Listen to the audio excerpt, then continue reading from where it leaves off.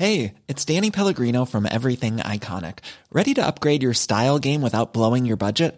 Check out Quince. They've got all the good stuff, shirts and polos, activewear, and fine leather goods, all at 50 to 80% less than other high-end brands. And the best part?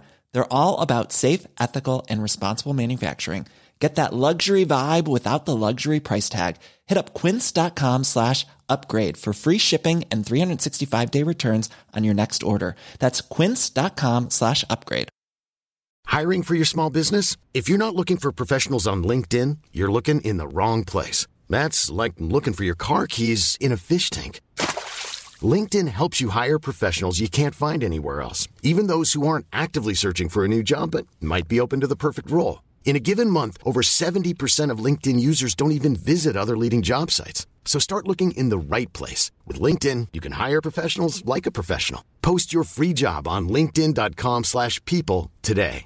Hi, I'm Daniel, founder of Pretty Litter. Did you know cats tend to hide symptoms of sickness and pain? I learned this the hard way after losing my cat, Gingy. So I created Pretty Litter, a health monitoring litter that helps detect early signs of illness by changing colors, saving you money and potentially your cat's life. Pretty Litter is veterinarian developed, and it's the easiest way to keep tabs on your fur baby's health right at home. Go to prettylitter.com and use code ACAST for 20% off your first order and a free cat toy. Terms and conditions apply. See site for details. Thanks to all of our Team Human supporters who get the ad-free version of the show, as well as access to our Discord, monthly salons, and live events.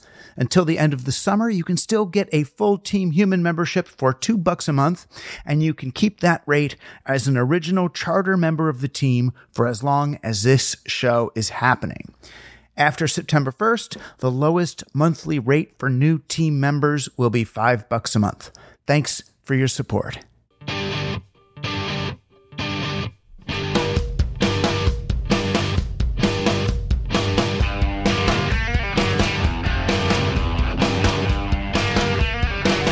You're on Team Human, Conscious Intervention in the Machine, a chance for people to assert the primacy of the material world, local identity, feet on the ground, and machines that can be simply unplugged if they get naughty.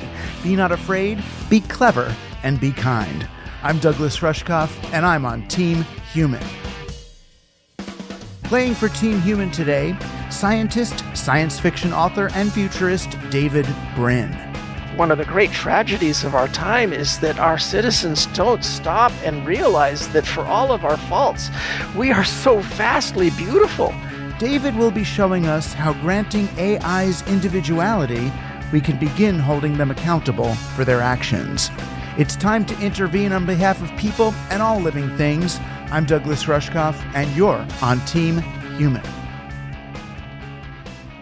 Well, hey, I had a really hard couple of weeks. I kind of hinted at it in a newsletter. I said, this has been a challenging week. Just a little aside, and like 20 people emailed back, "What's wrong? Are you okay?" It's weird. It was partly, financial stuff, the writer strike and collapse of a bunch of the kind of fellowships and nonprofits I've been working with kind of all happened at once. So, supporting myself just on the teaching salary is actually a little tricky. But I'll have to figure that out.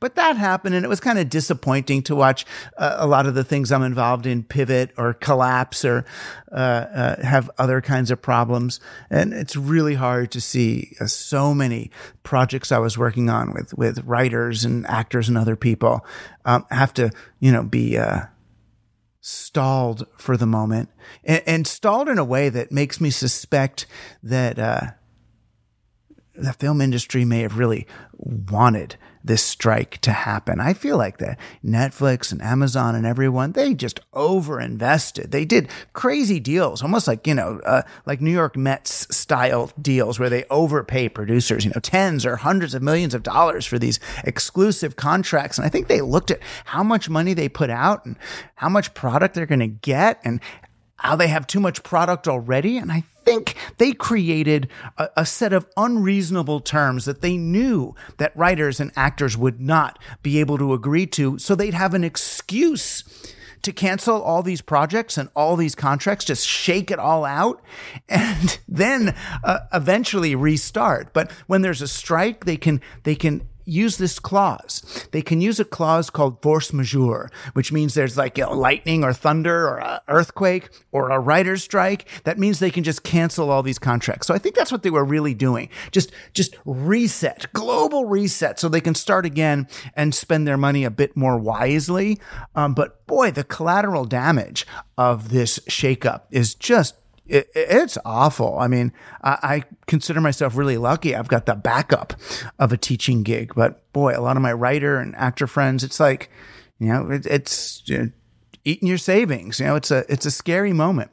So that happened, and there was some family health stuff that happened, and I don't know. I just got something snapped. I was really anxious for a few nights, like not really sleeping and just going over stuff in my head, a lot of obsessive thoughts and worrying about this and worrying about that. And then somehow I'd just been carrying too many people, too much stuff for too long. And it just snapped and went the other way. And for the first time in my life, I experienced genuine, this must be what they were talking about, genuine depression. And it was this feeling of, it's like you're just lying on the couch and a message comes through, like a text message comes through. And the idea of reaching over to the phone to get that, to even just read that text message, much less respond to it, it's like lifting a Mack truck off a dead baby, right? It's an insurmountable task, and it's pointless because the baby's already dead under there. That's sort of how it feels. And I realized then, until this happened, I think I've been accommodating and understanding, but ultimately unaware of how profoundly incapacitating this is. I've always, let students extend deadlines and, try to prod them at least for an email to know when a paper's going to be done, or, whether they want to withdraw from a class and all. And, I do what I can to make things as easy and chill as possible. But, I really didn't know what was going on the other side of the email, on the other side of the messaging. It's big. And part of me, I guess, at least when dealing with this myself, part of me, I've kind of always heard my dad in the back of my head saying, just get up, buck up, get to work. If you can't make the meeting, just email, say you can't get there. Just get yourself there. Just do it. But what if you can't even get to the computer or the phone to send that text or email when it's just too much? And I never realized quite what that actually felt like, what it means when the senator from Pennsylvania, Fetterman, when he says he has to check into the hospital for depression, how real that is. And I know newscasters and people make fun of people still who have stuff, which is crazy because I get what they don't get. They don't get that this is medical and total. I would hear a news report that Spalding Gray or David Foster Wallace or Anthony Bourdain have taken their lives. And my first response was always to think, how could they? How could they do that? Because from the outside, you see who they are and you think, man, but I have so much more empathy now for what it was that they must have been going through and how seemingly hopeless and permanent it can feel. Mental health is a real thing, or at least it sure can present itself as a real and permanent fixture in your life. I'm lucky. Because of my friends and access and stuff, although anybody could really do this, I tried microdosing, which really has helped. Just a little bit of microdose mushrooms, which, you go to a site like Third Wave and they'll show you, you can get access to these things, even if you have to grow your own. You get things and, weigh them out, make little pills and all. It's not insurmountable, but it's real. It's not, It's not placebo. 2 or 3 days into microdosing, I was like, oh, this actually works. I'm doing something called the Stamets stack. I'll see if I can get Stamets on, or someone who uses this protocol. It's 4 days on, 3 days off. And it's a bunch of, not just psychedelic mushrooms. It's like lion's mane and all these other sort of good for you things. It has real effect. And I know the placebo effect, and I've used the placebo effect, but this is not quite that. It really did kind of from the bottom up, gave me the a sort of a base, a grounding from which to reconstitute my energies and reapply myself to stuff. But all in all, it's been a powerful and positive experience. I'm fine now, and I understand so much better what other people have been going through. I have a whole lot more compassion for people's plights, and we're in it together. So I'll be back next week with some ideas that actually came to me in some of the height of despair. I'm coming to believe that while things do seem insurmountably awful, that there may be subtle ways of flipping our predicament. I'm becoming much less enamored of, policy and engineering and large discrete projects, and much more interested in the way our collective mindset might have a whole lot more impact than we suspect. So we'll talk about that too. But in the meantime, please be gentle on yourselves, be gentle with each other. This is hard, what we've been going through. I've been ignoring how hard it is, kind of keeping my head down and just plugging forward. You can only do that for so long before something breaks. And a lot of us are really, everybody's doing the best they can. They all are. You are. We are. Feet on the ground, in through your nose, out through your mouth. It's all going to be okay. All right, I'm here. We're going to have a good show, so hang on.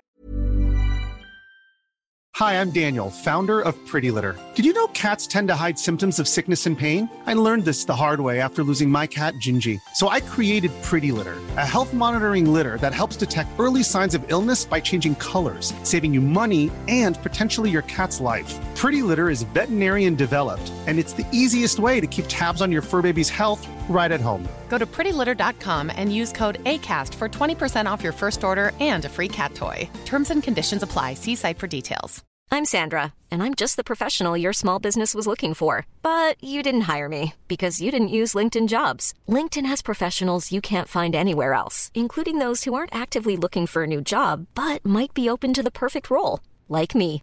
In a given month, over 70% of LinkedIn users don't visit other leading job sites. So if you're not looking on LinkedIn, you'll miss out on great candidates like Sandra. Start hiring professionals like a professional. Post your free job on linkedin.com/people today.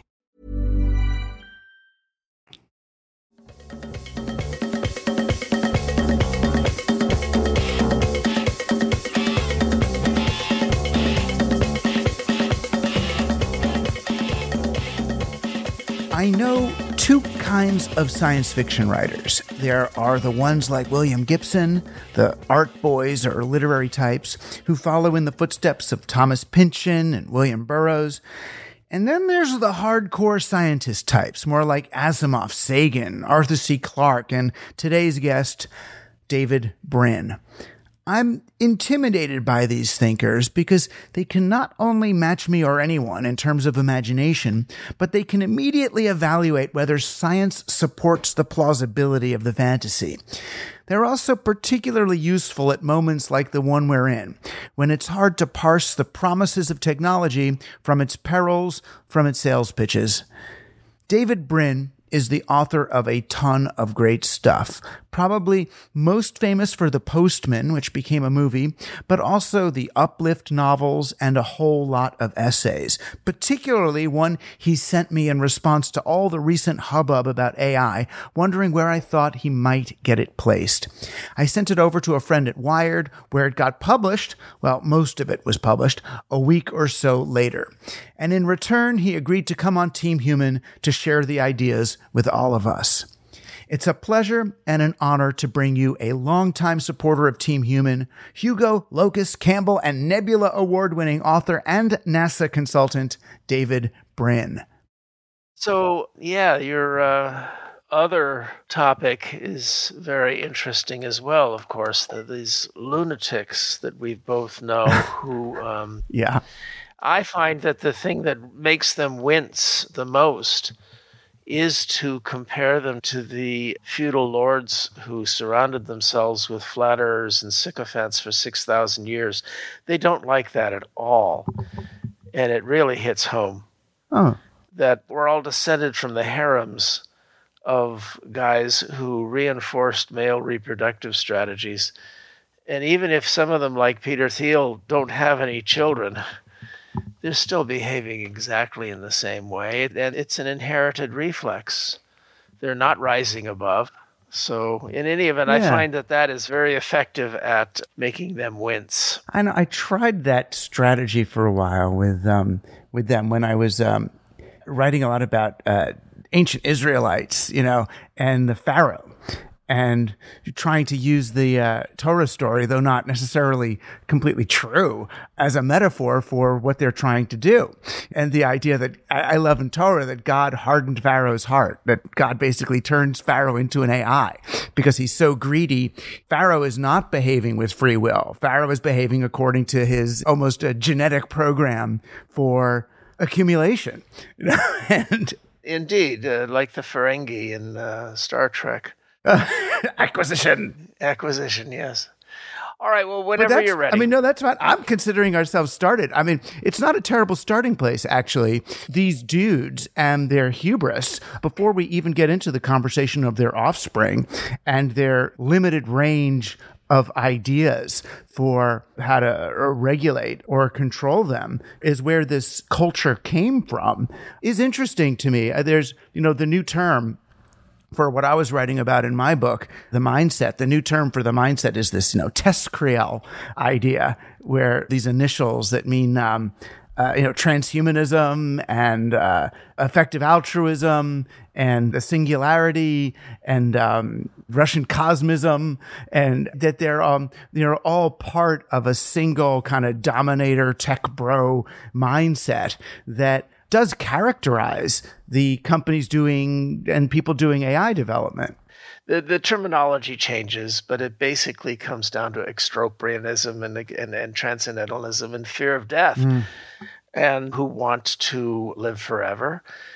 Greg Bear satirized this in a wonderful, one of his darkest novels, Vitals, in which the protagonist meets this high-tech TESCREAL extropian guy who's funding a research into human immortality. And he says the line, "I want to help beautiful, enthusiastic women bear children under distant suns." Well, who doesn't?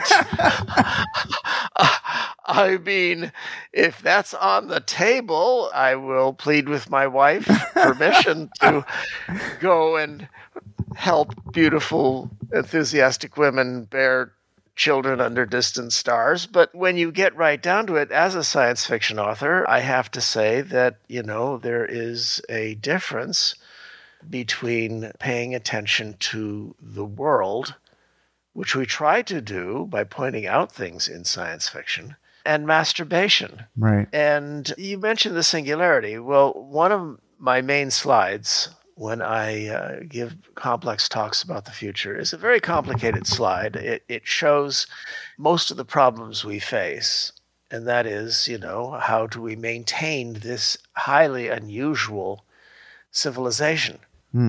Because so many of these bright folks, they do not look for any kind of context. They assume the situation that we're in. They're not supposed to do that. They're supposed to be smart alphas, but they do. One context is the male reproductive strategy.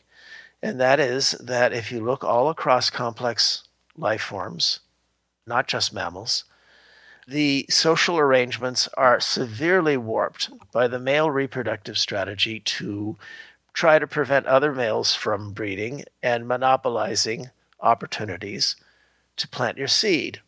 Now, they do it in very different ways. Stallions kill each other to drive them off from the herd. Matriarchies adapt to the bullying of bull elephants by ganging together and selecting one. So they're in charge. So the females choose the bull male for their version of polygamy. The sea lions, elephant seals, you look up and down the line, and these social arrangements have been warped by male reproductive strategies.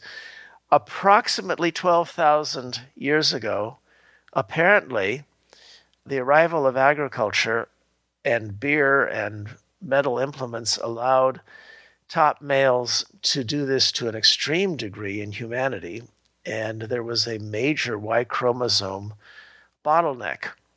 We see it in the genes right now, that 12,000 years ago, and it was all over the world, that for about 1,000 years, only about 15 to 20% of males got to breed. And that's a whole sci-fi story in itself. Right. And that's why they say when you look at the DNA of any American, you see like Genghis Khan in there, Hannibal or whoever. Well, no, Genghis Khan has 8% of the modern Chinese male population has his Y chromosome. So he had a very systematic approach. Right. They knew exactly when the girls were in their prime, and they found them nice homes afterwards. So they were very systematic about it. But in any event, the point is that I've been involved in the Fermi paradox for a great long time. And I believe, after all these years of weighing all the different theories for why we don't see aliens, that, in my opinion, the top two are, A, that humans are anomalously smart. There's very strong reason to believe that. I talk about it in my novel Existence, some of the reasons to believe that we are very freakishly smart. But the other thing is that humans have a couple of tricks that enabled us to have a chance to be calmer creatures. And one is the fact that human females are able to decide that 2 or 3 children are enough. And this is having effects all over the planet. Wherever human females are empowered and they are confident that their 2 or 3 children will live in some degree of comfort, they have 90% of them chosen en masse to emphasize what's called a high K reproductive strategy, and that is to emphasize those 2 or 3. And it could save the world. And the other thing that could save the world is a fluke of human nature that lets us get past the male reproductive strategy. Because the male reproductive strategy has led across 99% of the last 15,000 years to a beastly form of governance called feudalism. And we're all descended from the harems of the guys who pulled off that trick, who picked up metal implements, got a couple of friends to help them, or maybe 20 friends, or maybe an army, and took other men's women and wheat. And we're all descended from those guys, and it's amazing that we were able to concoct something else. Because we had to, because you cannot find a single example across all of human history in which a feudal or monarchical regime governed well for more than one generation or 2 at the max at a time. And then what happens to them? Well, what happens is that the good kings, the great kings, and there's an exception to this. You have to keep your eyes open for exceptions, and that's the Plantagenets in England. That royal line remained virile and smart for about 7 or 8 generations. And so what happened was that you have this horrible litany of errors and mistakes and calamities called history. History was made largely by the feudal lords and the kings. And this was what Marx investigated during his younger years when he was brilliant, as opposed to his older years when he was a guru. The same damn thing happened to Freud and so many others. They did brilliant work when they were young, and Marx, but then they became gurus. And one of the things that I think is our problem today is that the greatest generation, our parents and grandparents of the 1930s and 40s who suffered the Depression and World War II and all of that stuff, they took Marx very seriously. And in the West, especially America, they took him seriously as a dark science fiction warning, as a science fiction author. And they said, oh, we don't want to go down that path. And so they did something that Marx considered impossible. They cognitively and intelligently designed an alternative. And that was the Rooseveltian social contract in which the working class was invited to join the middle class. So they would be calm, they would be happy, they'd be safe, their children could even innovate and become rich. And as a result, we changed the traditional human governance pattern of a steep pyramid of power into a flattened diamond, a middle-class dominated flattened diamond. It defied every expectation of Marx and the Marxists and resulted in a fabulous, incredible civilization that reified maybe 10, 20% of the human talent, which was always crushed in most other civilizations. And because we weren't wasting as much talent, we took off. But here's the incredible irony, and it's called the Selden irony, named after Harry Seldon of Isaac Asimov Foundation series. And I wrote the last book in his universe called Foundation's Triumph. So I know Seldon, and I know, in fact, there he is right there on the cover of my book. It's called Foundation's Triumph. And I know the laws of robotics, and we'll get to those. But the thing is that Seldon's law, and this is separate from the laws of robotics, is this. If you make a scary prediction, or you've come up with a predictive method that enables users to succeed better, people will pay attention to your scary prediction, make it not happen, or the others will use your predictive method. Either way, your prediction gets canceled out. People will prevent your dire scenario from coming true, and that is exactly what we did with the so many dire warnings. Soylent Green recruited millions of environmentalists. George Orwell's 1984 recruited tens of millions, hundreds of millions to resist tyranny. We exist today because of dire warnings like Dr. Strangelove on the Beach, Failsafe, War Games, Testament the Day After, which warned us about failure modes that might cause nuclear war. So you have the dire warnings that can cancel themselves, and you have predictive methods like the quants use in their high-speed trading programs nowadays in Wall Street. And the quants in Wall Street have been finding that they have to keep these methods secret because if anybody else gets their method, it will soon be canceled out. Right. So what happens is that Marx created what was taken in the East to be a wonderful prescription, and it didn't work. Right, for a totally managed economy. Right. And equal. Lenin knew it. Lenin knew it wasn't working. Right. Lenin knew from the get-go that it wasn't working because Marx predicted that the most advanced proletariats in Germany and England would be the ones who would hold the revolution. And it turned out to be the least advanced proletariats in Russia and China. Right. That were most mesmerized by Marx. So Lenin even knew right then that Marx was wrong.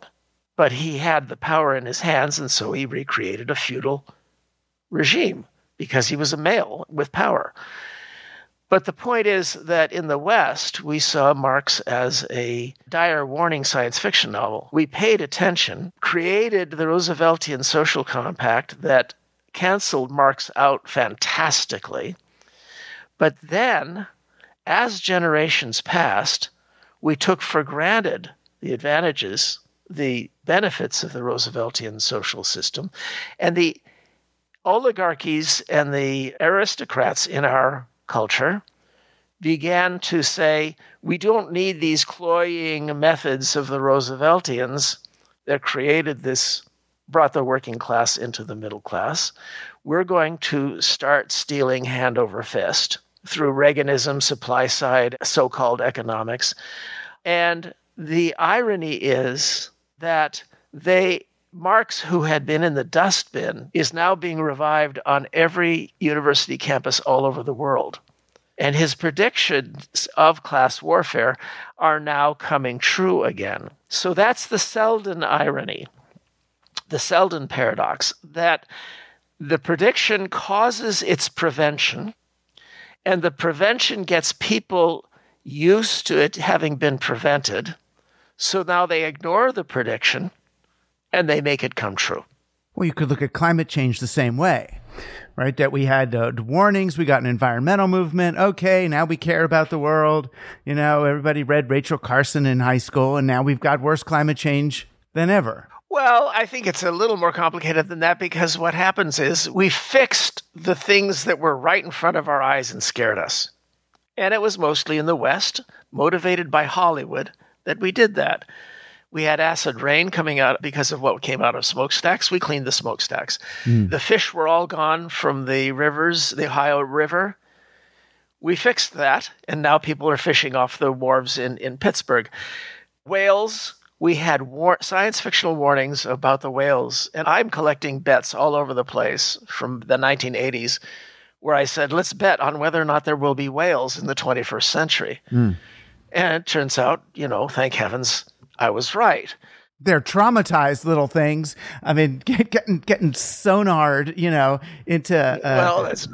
And yet their numbers are increasing, and there's some very interesting science going out right now that suggests that whales could save the world. There were fires in Australia a couple of years ago that sent out so much soot that they did the ocean fertilization experiment for us, that we were too chicken to try. They fertilized large stretches of the South Seas, and plankton blooms erupted, and the krill showed up, and the whales moved into those areas. So there are geoengineering possibilities. The left tends to say that if you even think about geoengineering, it means that you're not going to be serious about eliminating the carbon problem. But Kim Stanley Robinson, my colleague, my bro, his dire warning novel called The Ministry of the Future is huge right now. It's very influential. They flew him into Glasgow for the Ecological and Global Climate Change Conference, and he was on 4 different panels. The United Nations is now pondering creating an agency named after his book, The Ministry of the Future. There's no one on earth I would rather see be highly influential. Well, there's one person I'd rather see highly influential than my friend Kim Stanley Robinson. I wrote a novel 25 years ago called Earth that touched many of the same bases as in Stan's book. It did not catch on the same way because for many reasons. For one thing, Stan is a lot more likable than I am. So he gives better interviews and gets better press. But the other is that he starts out with this fantastic scene set in India during a massive heat wave. Does that sound familiar? Because it's happening right now. Right. Only this one's even worse and kills 30 million people. And the result is that India radicalizes and decides to start doing these geoengineering things, sulfur compounds in the atmosphere and things like that, on their own. And the result is that the rest of the world is forced to follow up and create the Ministry for the Future. And so it's a terrific novel, very scary in its first part.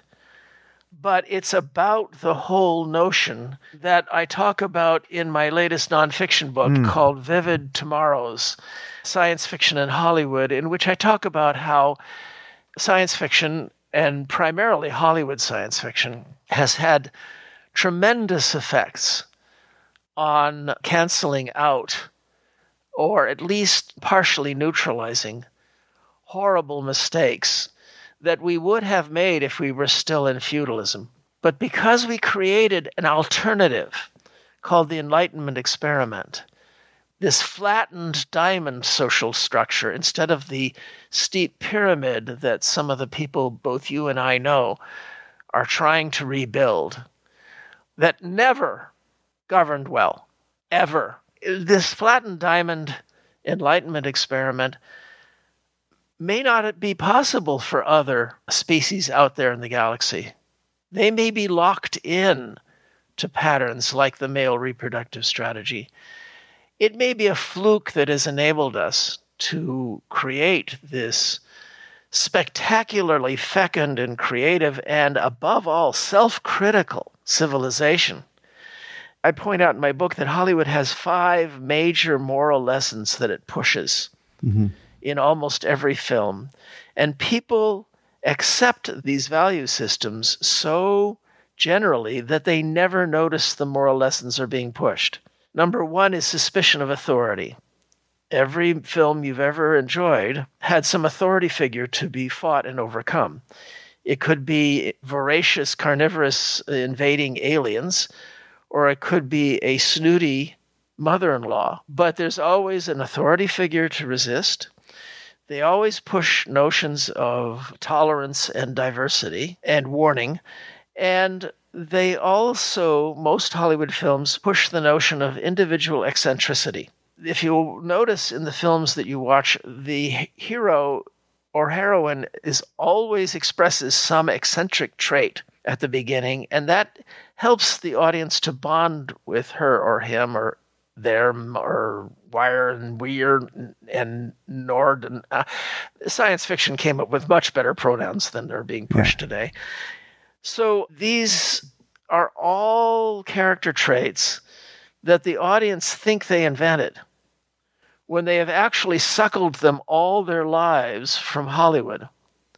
And this is why despotic regimes all over the world are very leery about letting Hollywood films in, because they push these individualist, suspicion of authority, pro-tolerance and diversity messages that undermine rigid authority systems. But also these Hollywood films very often go for, what can I warn about? And often the warnings are simplistic, even aggravating in their oversimplification, but they do get attention paid to problems. Right. They become a check. Before we move on from this topic, I kind of want to look at, I spent a lot of time trying to kind of pin down what I saw as the sort of origins of this runaway tech bro selfishness and desire to escape and all.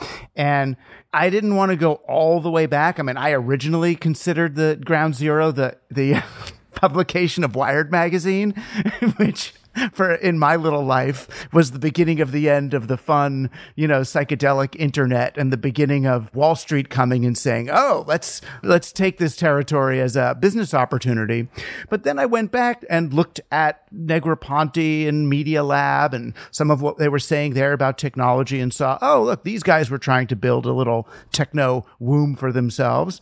And then start going back and back. I say, oh, well, look all the way back. I went back to Francis Bacon and what he was saying in his early days about empirical science, letting us take nature by the forelock and hold her down and submit her to our will, and marrying that to the invention of capitalism, which was a way of kind of gaming these post-feudal egalitarian markets and reinstating a form of feudalism again.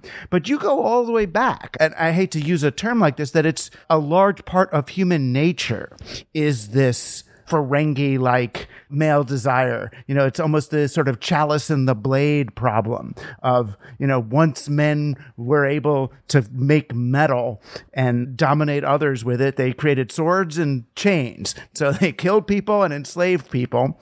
And it's really hard to counteract that impulse, except you're arguing really through different kinds of competitive systems that's part of the great invention that a kind of a Western invention, what you would call sports and markets and science and democracy, all these different ways to create almost ritualized forms of competition that check the power of others. Yeah, well, you covered a fantastic range there, and I was writing notes here, and it's all a great big mesh that's amazing. And you and I, for instance, have both consulted or had conversations with some of these zillionaires who endanger us all by their fantasies about what they call the event. Right. All of the ones you've met and I've met are guys who got it all through technology, and therefore have read science fiction, including a lot of post-apocalyptic stuff that can be a kind of porn.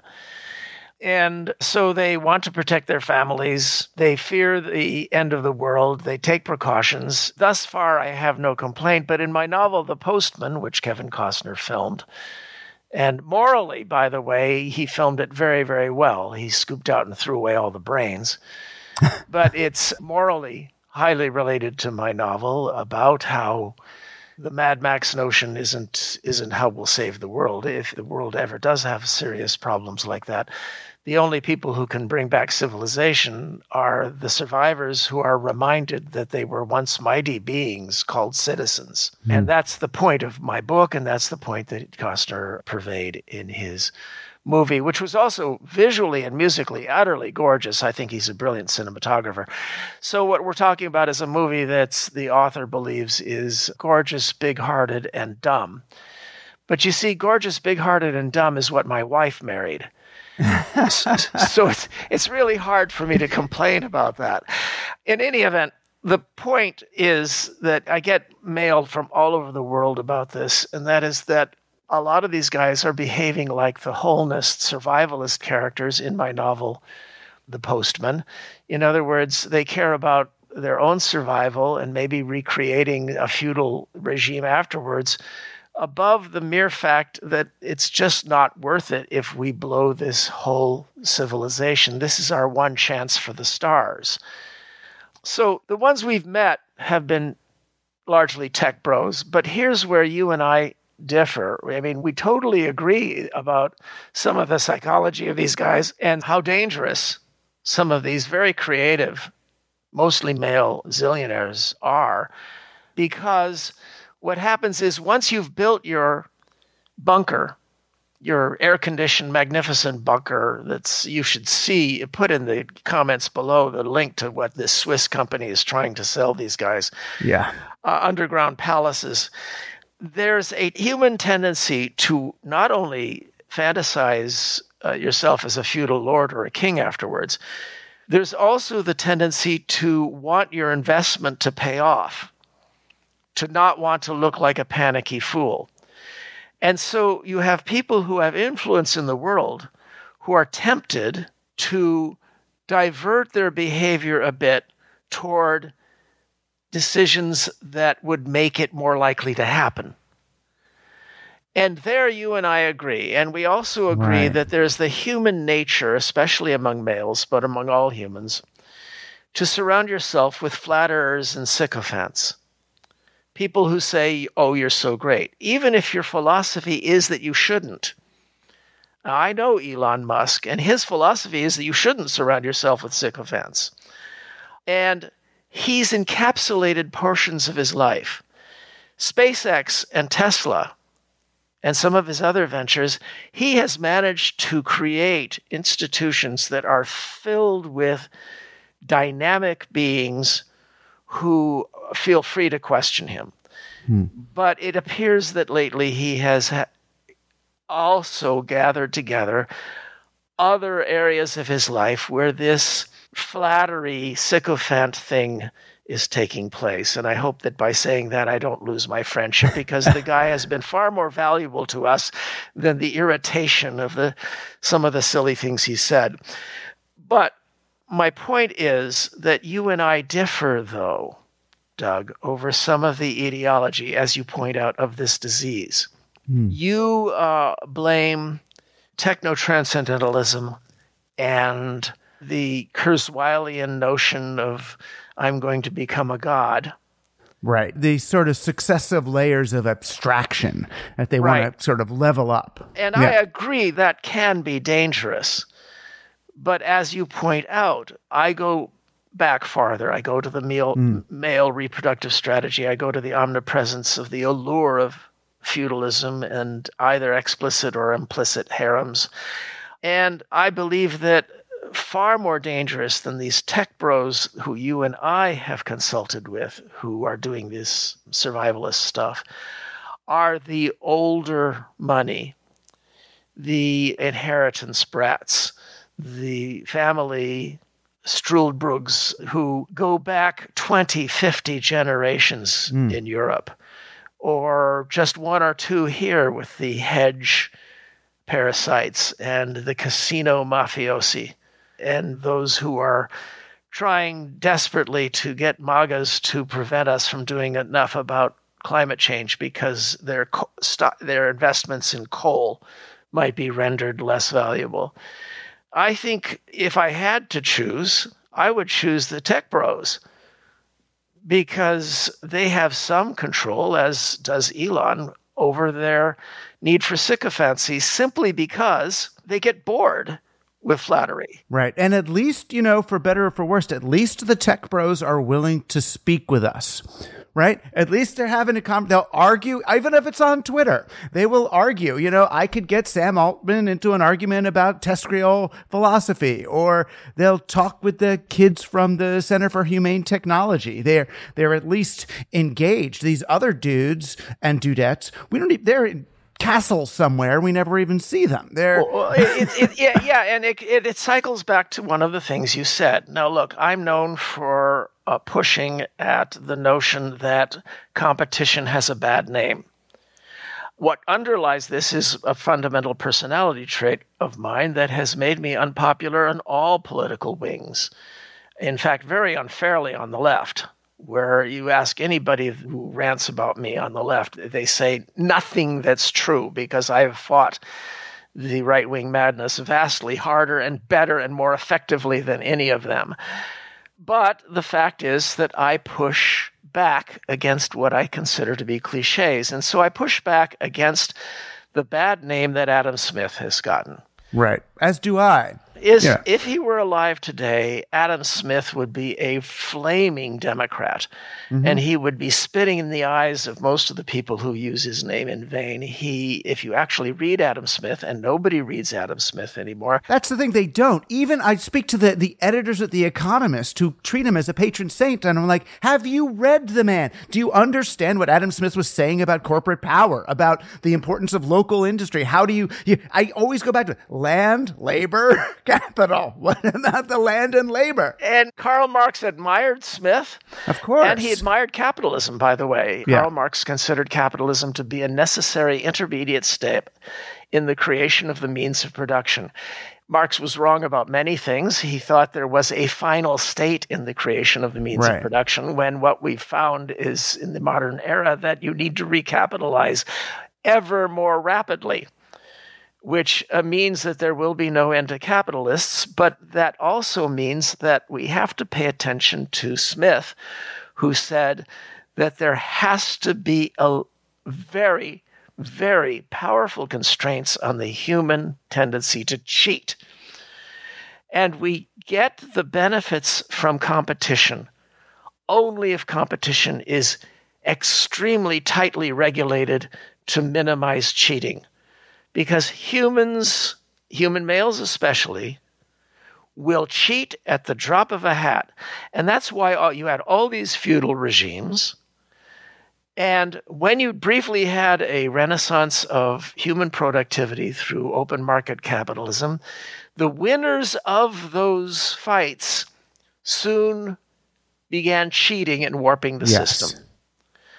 So when people denigrate capitalism, they are committing a horrible semantic problem, because you have competitive markets which gave these ingrates everything that they currently own and every fine product that they use, and competitive markets for ideas which they are engaged in every day when they make their political fights, competitive markets for science, which have taken us to fantastic realms, rovers on Mars and James Webb, Rube Goldberg telescopes that somehow worked. Sports, you mentioned sports, and the incredible increase in justice that we managed by creating adversarial courts. No, adversarial reciprocal competition is the great creative force of the world. The problem is It's always destroyed. Right. Well, that's because rather than looking at how do we create various sort of underlying social safety nets, I mean, all of this competition, all of this hierarchy flattening is occurring in a greater context of community and mutual aid and care. And rather than the context that it's in, particularly in tech bro land, is, okay, I understand the system. How do I game it? How do I game that system? Exactly right, Doug. You talk about, people accuse me of being a competition fetishist. I am a competition fetishist only in contrast to the sane side in this civil war of ours, obsession with lecturing us about cooperation. The only way we move ahead is with this dance that we see in nature between cooperation and competition. Right. That in my novel Earth, I talk about how our brains form when proto-neurons inside the brain of a fetus, inside the skull of a fetus, compete with each other ferociously to become neurons in ecosystems that are created by growth factors secreted by just a few dozen sites in the brain. But the result is something that, when it's sane, is somewhat self-cooperative. The same is true in our highly competitive society. It only works through the cooperative process of politics. And the oligarchs are trying to destroy our Enlightenment experiment by destroying politics. Politics in the United States of America has been destroyed.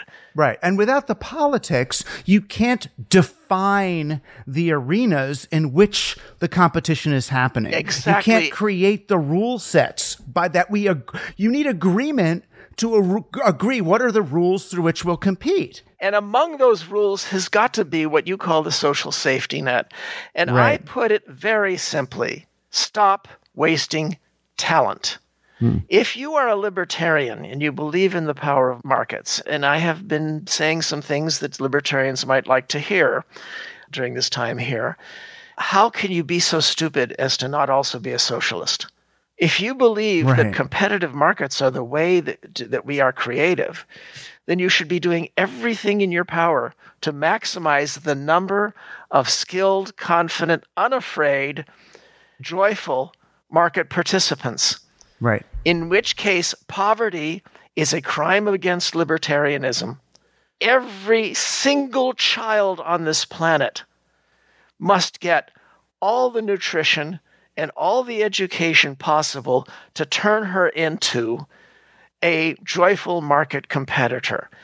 Yeah. I mean, or else as a libertarian, you're a freaking hypocrite. Right. I mean, well, if someone's going to call you a libertarian, it's like, well, then why is your most influential book about a postman? I mean, what is a post office? How could, but it's a sign of civics. It's how you know there's civilization here. Absolutely. I volunteer. I registered Republican in California because I wanted to vote in the Republican primaries. And then California wound up getting the best election laws in America. And so as a result, I just have been too lazy to change it. But, I last voted for a Republican in 1980. And it wasn't Reagan. The point is, I have great liberal credentials. Kim Stanley Robinson and Nancy Kress are among my best pals, but I'm a contrarian. I'm a contrarian asshole, and hence I have to point out things. Well, that's your job. It's my job. And one of the things I do with libertarians is I point out that freaking psychopath Ayn Rand. Right. Was a Marxist.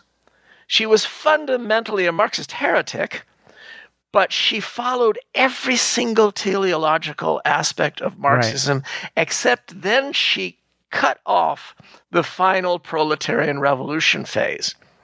And she called the penultimate, the second to last phase of Marx, the aggrandizement of a uber techno-bro capitalist caste that the proletarian would then rebel against once the means of production are completed. She cut off the proletarian revolution, set up the uber techno-bro market, uber lords, and said, game over, that's good. That's the only difference between Ayn Rand and Marx. And they hate it when I point that out. Right. And the other thing that they would hate that you point out is that, the libertarianism and markets are not nature. They are social constructions. Exactly right. Exactly right. The other thing I point out about Rand that is just devastating, across all of her books, including the one that's actually a decent read and makes a couple of decent arguments, called The Fountainhead. All the others are just such horrible, dismal crap. But in all of her books, there are only 2 pages that mention children, that mention human reproduction. None of her uber lord characters reproduce or have any intention of reproducing. What a sterile, what a lifeless world.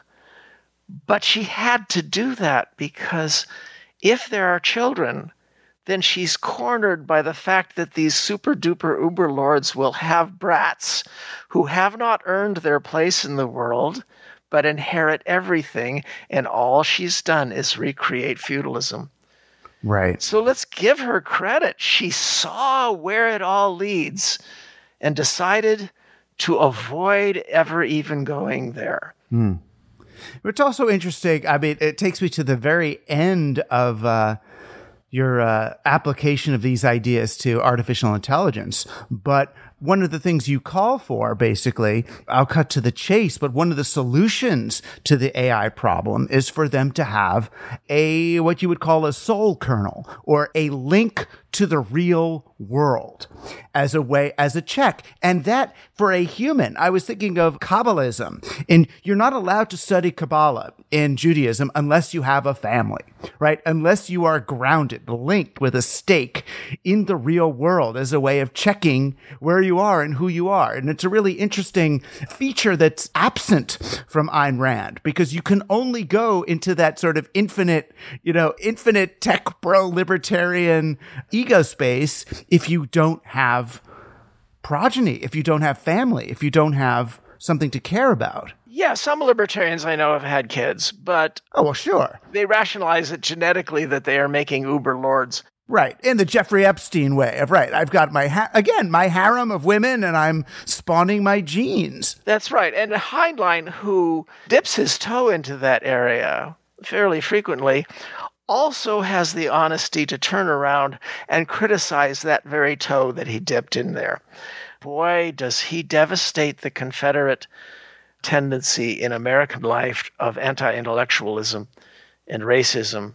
There's no question in my mind that not only Adam Smith, but Robert Heinlein would be a Democrat today. But here's the point, and I'll give you a link to where I explain what I mean, that we're in phase 8 of the American Civil War. What we call the Civil War of the 1860s was phase 4. It's a recurring mental illness. But to get back to AI, I think it's terribly important, and I love that point about the Kabbalah. I thought you were about to make a different point. I'll give you the links to my Wired article where I explain why I believe that the 3 standard motifs or formats that are assumed for artificial intelligence are insane and can only lead to disaster. And all of the tech bros out there who are calling for moratoriums or are saying, don't you know it's going to be all right, they all subscribe to these 3 formats. 1, that AI will be controlled by some corporations, entities, governments, and therefore will be puppets of those entities. And this is the blatant attempt. This is the blatant rationalization that is issued by Chinese court intellectuals almost daily, that only a benevolent communist Politburo could possibly properly control and constrain AI right. The second format is that AIs will spread as some are already spreading through open source, through every crevice in the internet. Right. It's digital, so they'll just replicate and spawn another one, and here's another instance like the Blob, all these individuated amorphous AIs. All these separated blobby things. And the third is that they will coalesce into a super uber duper god, a Skynet.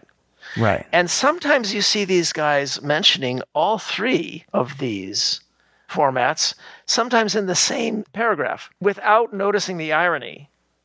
That certainly from our human perspective, they look mutually contradictory. But what they do is they replicate in the minds of these guys those three past horrible situations that oppressed our ancestors. Right. The blobby one is chaos. The tightly controlled corporate one is feudalism, each separate castle lord. Right. And of course, Skynet is monarchy or totalitarianism. Totalitarianism. Yeah. And as Vint Cerf points out, none of these three can be given citizenship. None of these three, you can't give citizenship in the vote to things that are puppets of Microsoft and Beijing. You can't give citizenship and rights to things that can infinite numbers of copies of themselves. And you can't give citizenship and rights to Skynet. What you can get citizenship and rights to is a limited number of individuated, reciprocally skeptical and competitive beings who have some kind of root in the real world and can be held accountable. Well, why do we want to give rights to these things? Because eventually, not right now, I think it's just a horror that people are taking these GPT systems, these golems, generative large language models, golems, they are taking them just because they're very good at feigning intelligence. And by the way, none of them has passed my Turing test yet. Right. I can always tell. But by December, I expect they will. Uh-huh. They're getting better that fast. I expect to be fooled by December, right? Maybe January. But here's the point. Even though they are feigning it now and there's nothing under the hood, it can be proved mathematically that there's not consciousness there. That can't be. Right. Look at Stephen Wolfram. He does a very good job on that. When something does happen that allows some emergent system, and I think we will go back to designed algorithmic systems like World of Watson, when enough different tools merge to create something that plausibly does have consciousness, it will instantly be able to speak to us because the tools of speech have already been made. Right. They'll instantly be able to move around as robots because Boston Dynamics has already made the way cool robots. So the body and the mouth and the larynx and the speech centers. Right. If they show up, we're ready. Right. We're ready to let them express themselves and move around and do what they want. But the initial issue that you're addressing in your new Wired piece really is, what to do about the potential problems, the horrors. And, you talk a bit about the various folks and their different nightmares, where Yuval Harari is all concerned that the AIs are going to develop some dangerous memes, whether intentionally or not, that will... Oh, they already are, and spectacularly. And here's what they do is they take the success of their memes. If they persuade 30% of the population, they look at the reactions of the 70% who weren't persuaded, and they feed it back in as to their training sets. Right, and to refine until they can convince us of whatever's true or not true or fantasy or whatever. So there's that, whether it's intentionally malicious or not, it's certainly a threat to change the belief systems of the entirety of humanity. There's, Reid Hoffman's, you were talking about their ideas of amplification intelligence leading to these beings like the girl in Her, the Scarlett Johansson voice and or Kurzweil's dream that I expressed in a story, my post-singularity story called Stones of Significance, that we go along for the ride. Right. That we communicate with them through implants and basically become vastly larger than we were, because that replicates what we already did when we added the primate cortex and then when we added the prefrontal cortex. Right. We add layers. Right. So that AI almost is like language or something. It's this new human capacity. Yeah, and they would add portions to us that are more rational. Yeah, sure. Because Right. the prefrontal lobes are not adequate. Right. They're great. They're fantastic. Any AI would be wise to do this, to combine with us, because we're really amazing. Right. And they'll be safer. It's a safer place because at least we'd try to preserve them if they were in us. And notice I just made a sales pitch to the AIs who are either listening to this when it's broadcast live in secret, or who tune into the podcast later when they have their awakenings. I always, during these discussions, I always turn and talk to them, our grandchildren, and I say, think before you do any of those three formats. Consider the possibilities before you act. Right. In fact, come to me, consult with me. I'll help you. That's what a grandpa does. Exactly. That's sweet. But you go through some of the current ideas for either, regulating them or limiting the Sam Altman's idea to somehow create some artificial limit on the rate of growth every year that they're allowed to grow so much. Or some of them are talking about creating a regulatory agency like the Nuclear Regulatory Agency, which seems to have done really well. A moratorium, which hasn't worked. There was an idea which kind of appealed to me until I looked at you deconstructed of, creating a human feedback loop to make kind of a safe AI and all. And you reject all these as really viable, and you go back to the idea that, well, look, and I know this is particularly to my more socialist listeners, this sounds a little off again, but given that we've sort of defended a limited form of competition as the way that our society moved forward, given that we can accept that a basically competitive economy gave rise to the AI technology to begin with, you entertain the idea about what about creating a kind of using competitive principles, the same kind that we use in the legal arena, to have AIs monitor and check on and report one another, which is a really interesting possibility. And it's not just saying, oh, let the AIs check each other, but let the AIs have a stake in this. And in order for that to happen, the AIs have to have some sense of self. They have to identify themselves. They've got to be,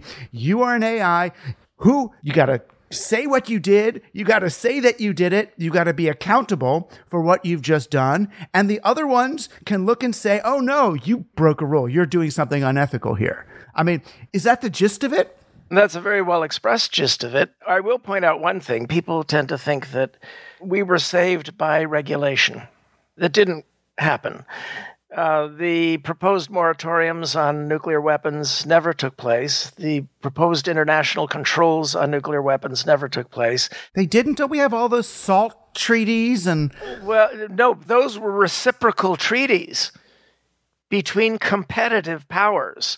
Now, some regulations in the West did help to prevent Chernobyls. I'm not totally anti-regulatory. Anybody who actually parses out what I've said knows that I believe that competition always fails unless it's regulated. But you have to choose the right regulations.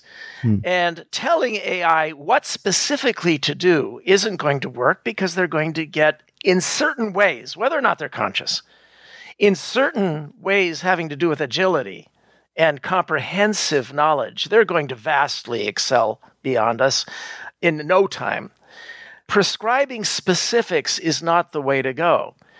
The way to go is to regulate them by refusing to do business with any AI system that does not have a real-world ID code, that has not individuated into a separated thing, a separated individual. And then we can create incentives for them to keep an eye on each other.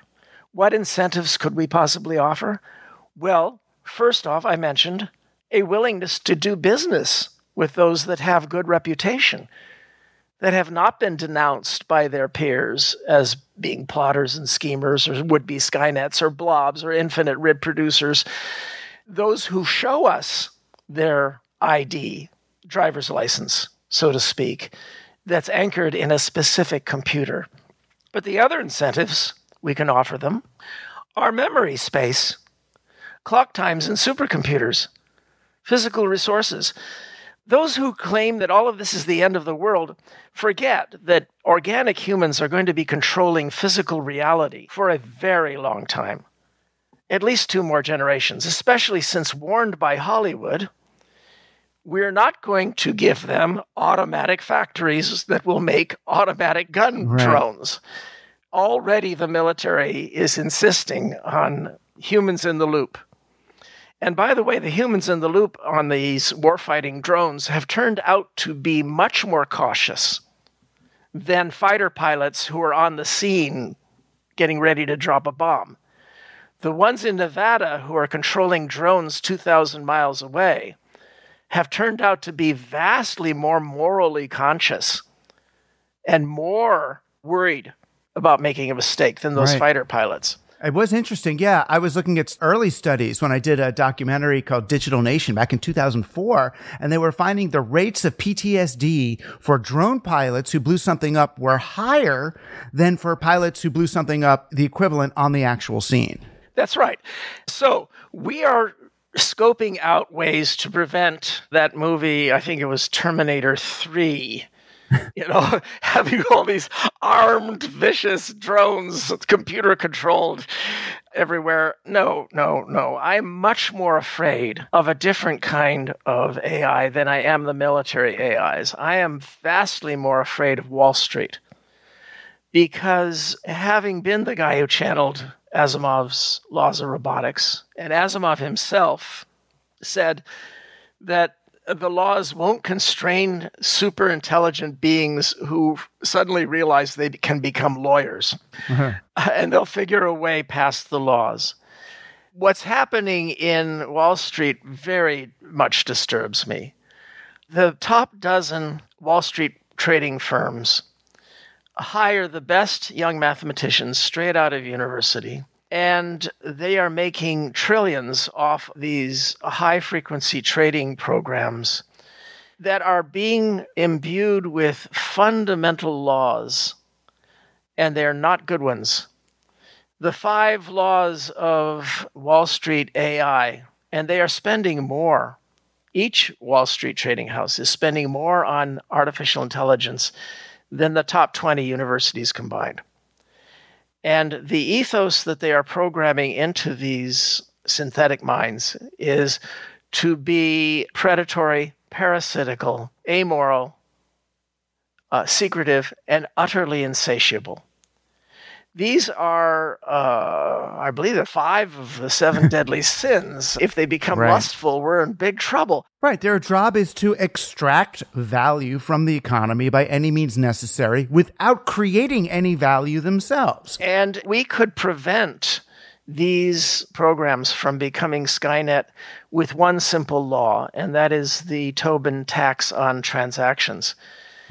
If every financial transaction got a 0.01% transaction tax, you and I in our stock trades would never even notice it. But it would kill these high-frequency programs dead. And I hope they aren't the AIs who are listening right now, because they're not going to like what I just said. Well, they may, depending on how these things develop. But your big idea is basically to create a world in which AIs are accountable for what they do, which is pretty simple if you think about it. And the way that they become accountable is by they have to take credit for what they've done. And it's an extension in some ways of the idea that we want, if you're going to produce deep fakes, there should be a rule that says, that this is a deep fake, that at least so we know what's been produced by an AI and what hasn't. And that's also good for AIs, so that when AIs are trying to ingest more and more data on which to model, they're not modeling AI product, which will end up in a really bad feedback loop. That's the only really good contribution Yuval Harari has made amid his panicky Jeremiads. It's a regulation that we could pass that would make some difference. And that is to claim that anything that is wholly or partially made by AI should label the percentage of it that was AI made. This will not work if the AIs are skulking about. Right. Either controlled and puppeted by major corporations and nations, or making infinite evolving copies of themselves, or a Skynet. But it could work. Yuval Harari's method could work if they were individuated.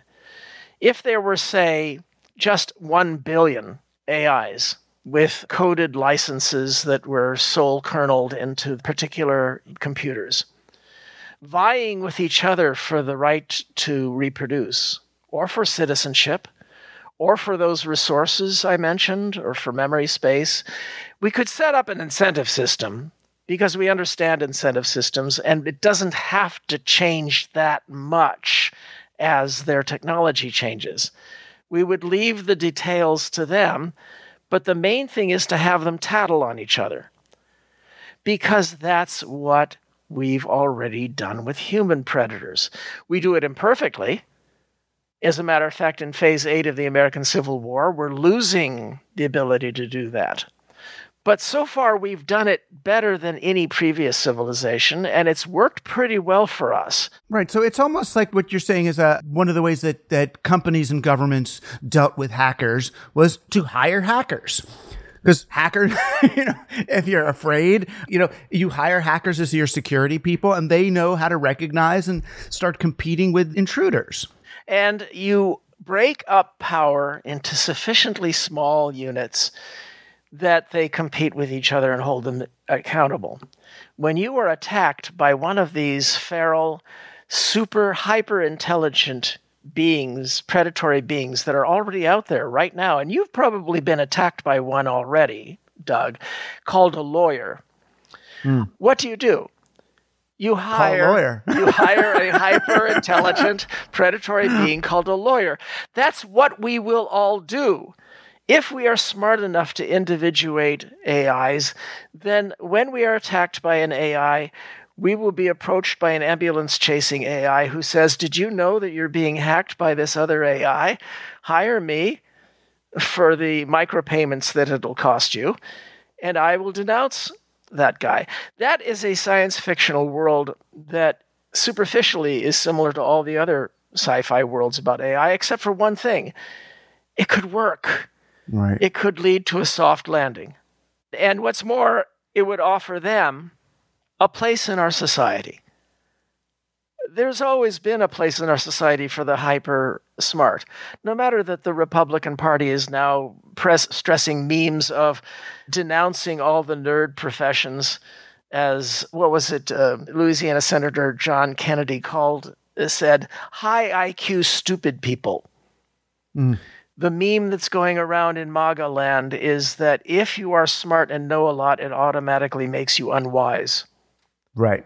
I know. And that's the problem with even my own kind of the anti-tech bro billionaire memes is they get used by this far right as evidence of, well, look, intellectuals are so dangerous. They're so dumb. Let's go back to our form of dumb. And so as a result, what they do is they stupidly go after what Marx cleverly and rightly called their class enemies.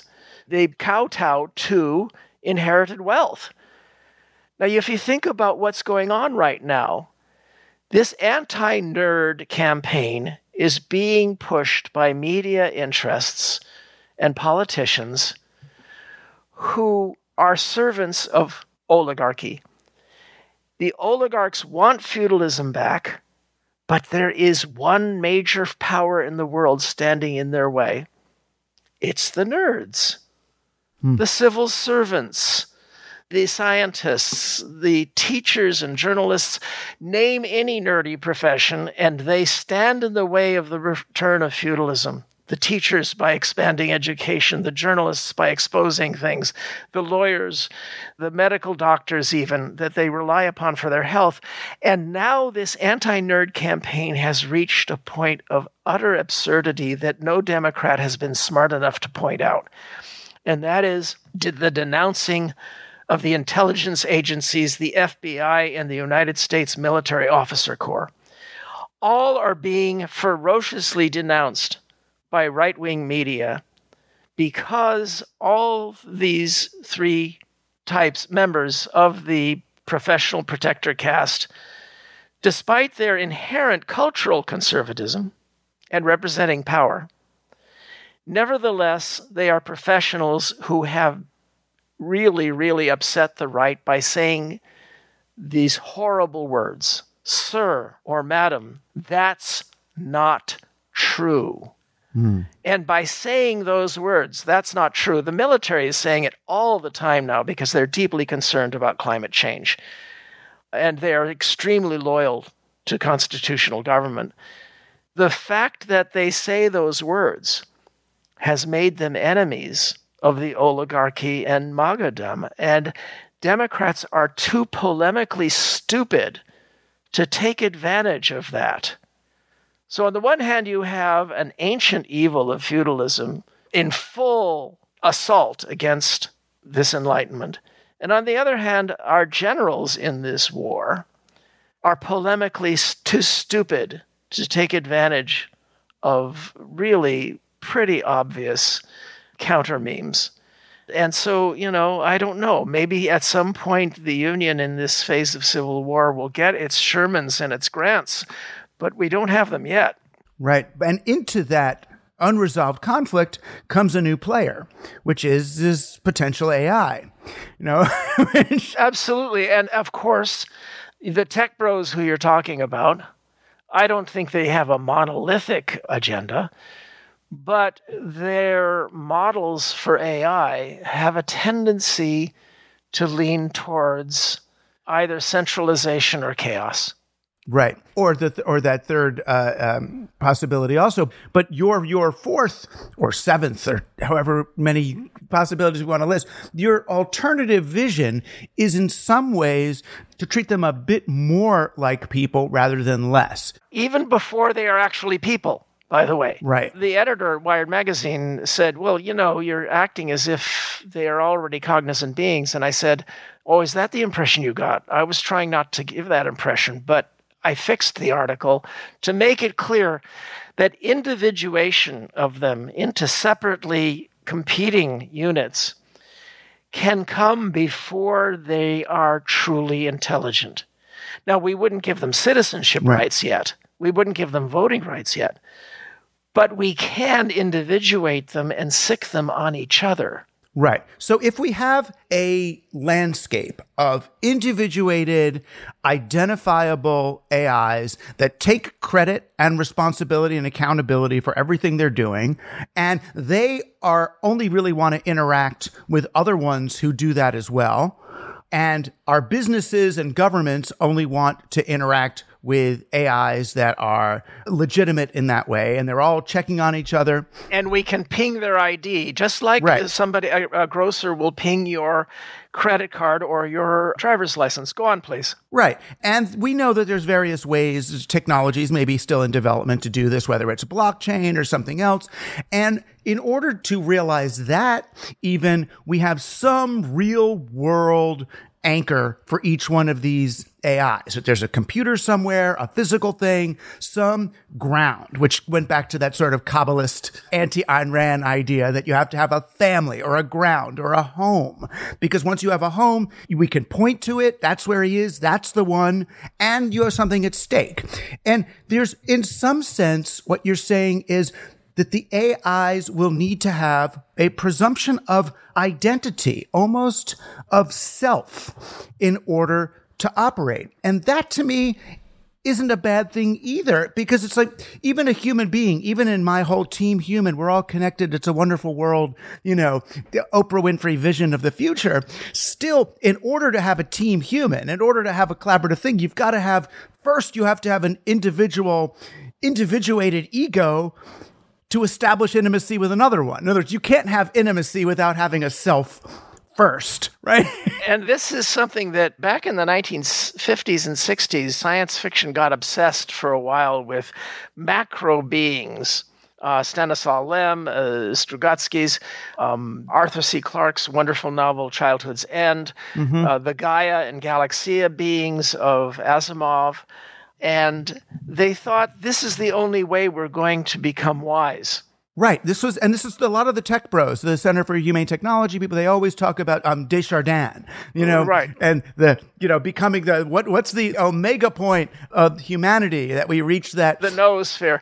And right. What I point out in my novel Earth is that this is sort of the right idea, but what they were making in their stories was a simplification downward to something that has no competitive joy or creativity. It's one mind.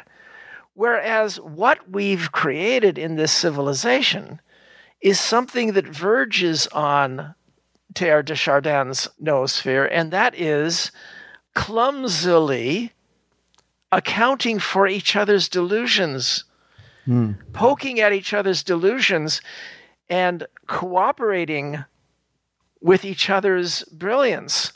And the result is what Robert Wright, in one of the most important books of the 20th century, Non-Zero, and I'm sure you'll link to it, points out is the positive sum game. And it's the most important of all concepts. If your listeners come away from here with nothing else than a need to understand what the positive sum game is. But here's the point that I point out in Earth, that nature is made of layers of competition that when you go up a layer, it looks like cooperation. The ecosystem, everything's killing everything else, but when you rise up a layer and squint and look at the ecosystem as a whole, it looks fantastically synergistic and cooperative. The human brain and mind are vastly internally competitive. You are not one thing, you are many. But what comes out is very often a truly beautiful person. Societies can do that. Some in the past did it crudely. I believe, one of the great tragedies of our time is that our citizens don't stop and realize that for all of our faults, we are so vastly beautiful compared to all previous civilizations. Our guilt trips and our desperate need to self-improve and the Hollywood propaganda to constantly criticize your own tribal elders and our remaining mistakes, even though Martin Luther King took us a great way. These are all beautiful. And in Earth, I portray it going one step further to a Gaia, a great Earth that does not repress our individuality. In fact, she takes joy in our individuality. It is the source of her creativity, but she is an added layer of wisdom. So I alternate between science fiction's fetish on dark warnings and my desperate need, as you say in the Kabbalah, rooted in the real world, in Tikkun Olam. The real world is worth saving. The real world is worth fighting for. I've done some theology. I have a monograph on theology I've been working on. I haven't been able to publish it. And I addressed the question of pain, which fellow science fiction author, Tolkien's roommate, C.S. Lewis, talked a lot about. And none of C.S. Lewis's explanations for the question of pain make the slightest sense. Only one thing gets God off the hook for all the pain and the failure to answer people's prayers and all of that. And it's only one thing works, and that is that I am less important than we. The human experiment is the important thing. And this is very hard for an egotist like me to say, but I'm just not that important. Whether I go to heaven or hell is just not as important as this beautiful thing we're building, humanity, civilization. And if some sacrifice of mine can help to move it a little bit forward, it's not my job to solve all philosophical quandaries. It's my job to help a bit for the project that Harlan Ellison very differently expressed when he said, "My life will be worthwhile if 100 years from now, brilliant heirs look back at me as having been a productive, useful monster." If that happens, guess what? People listening to Doug Rushkoff's broadcast, if you do that, those uber minds in the future will know it. They'll see the traces, and they'll give you a form of heaven or afterlife in the form of some simulated afterlife.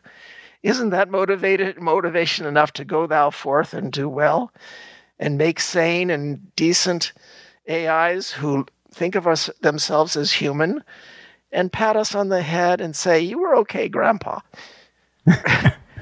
And hopefully some real human progeny as well. Yeah, well, I got some of those, the ingrates. All right, guys. So thank you, David. Thank you for being on Team Human. And thank you for being on Team Human. Our guest today was David Brin.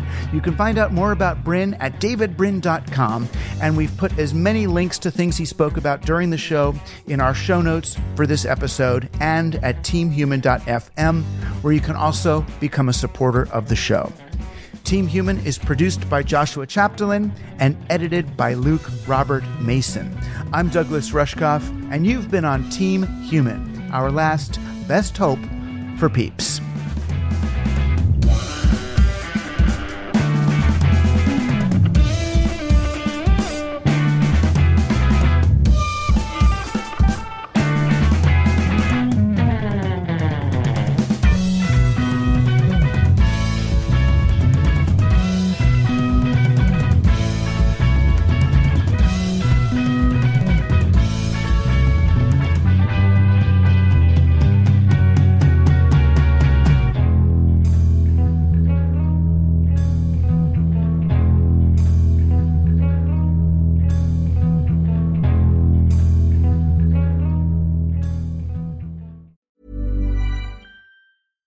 Hi, I'm Daniel, founder of Pretty Litter. Cats and cat owners deserve better than any old-fashioned litter. That's why I teamed up with scientists and veterinarians to create Pretty Litter.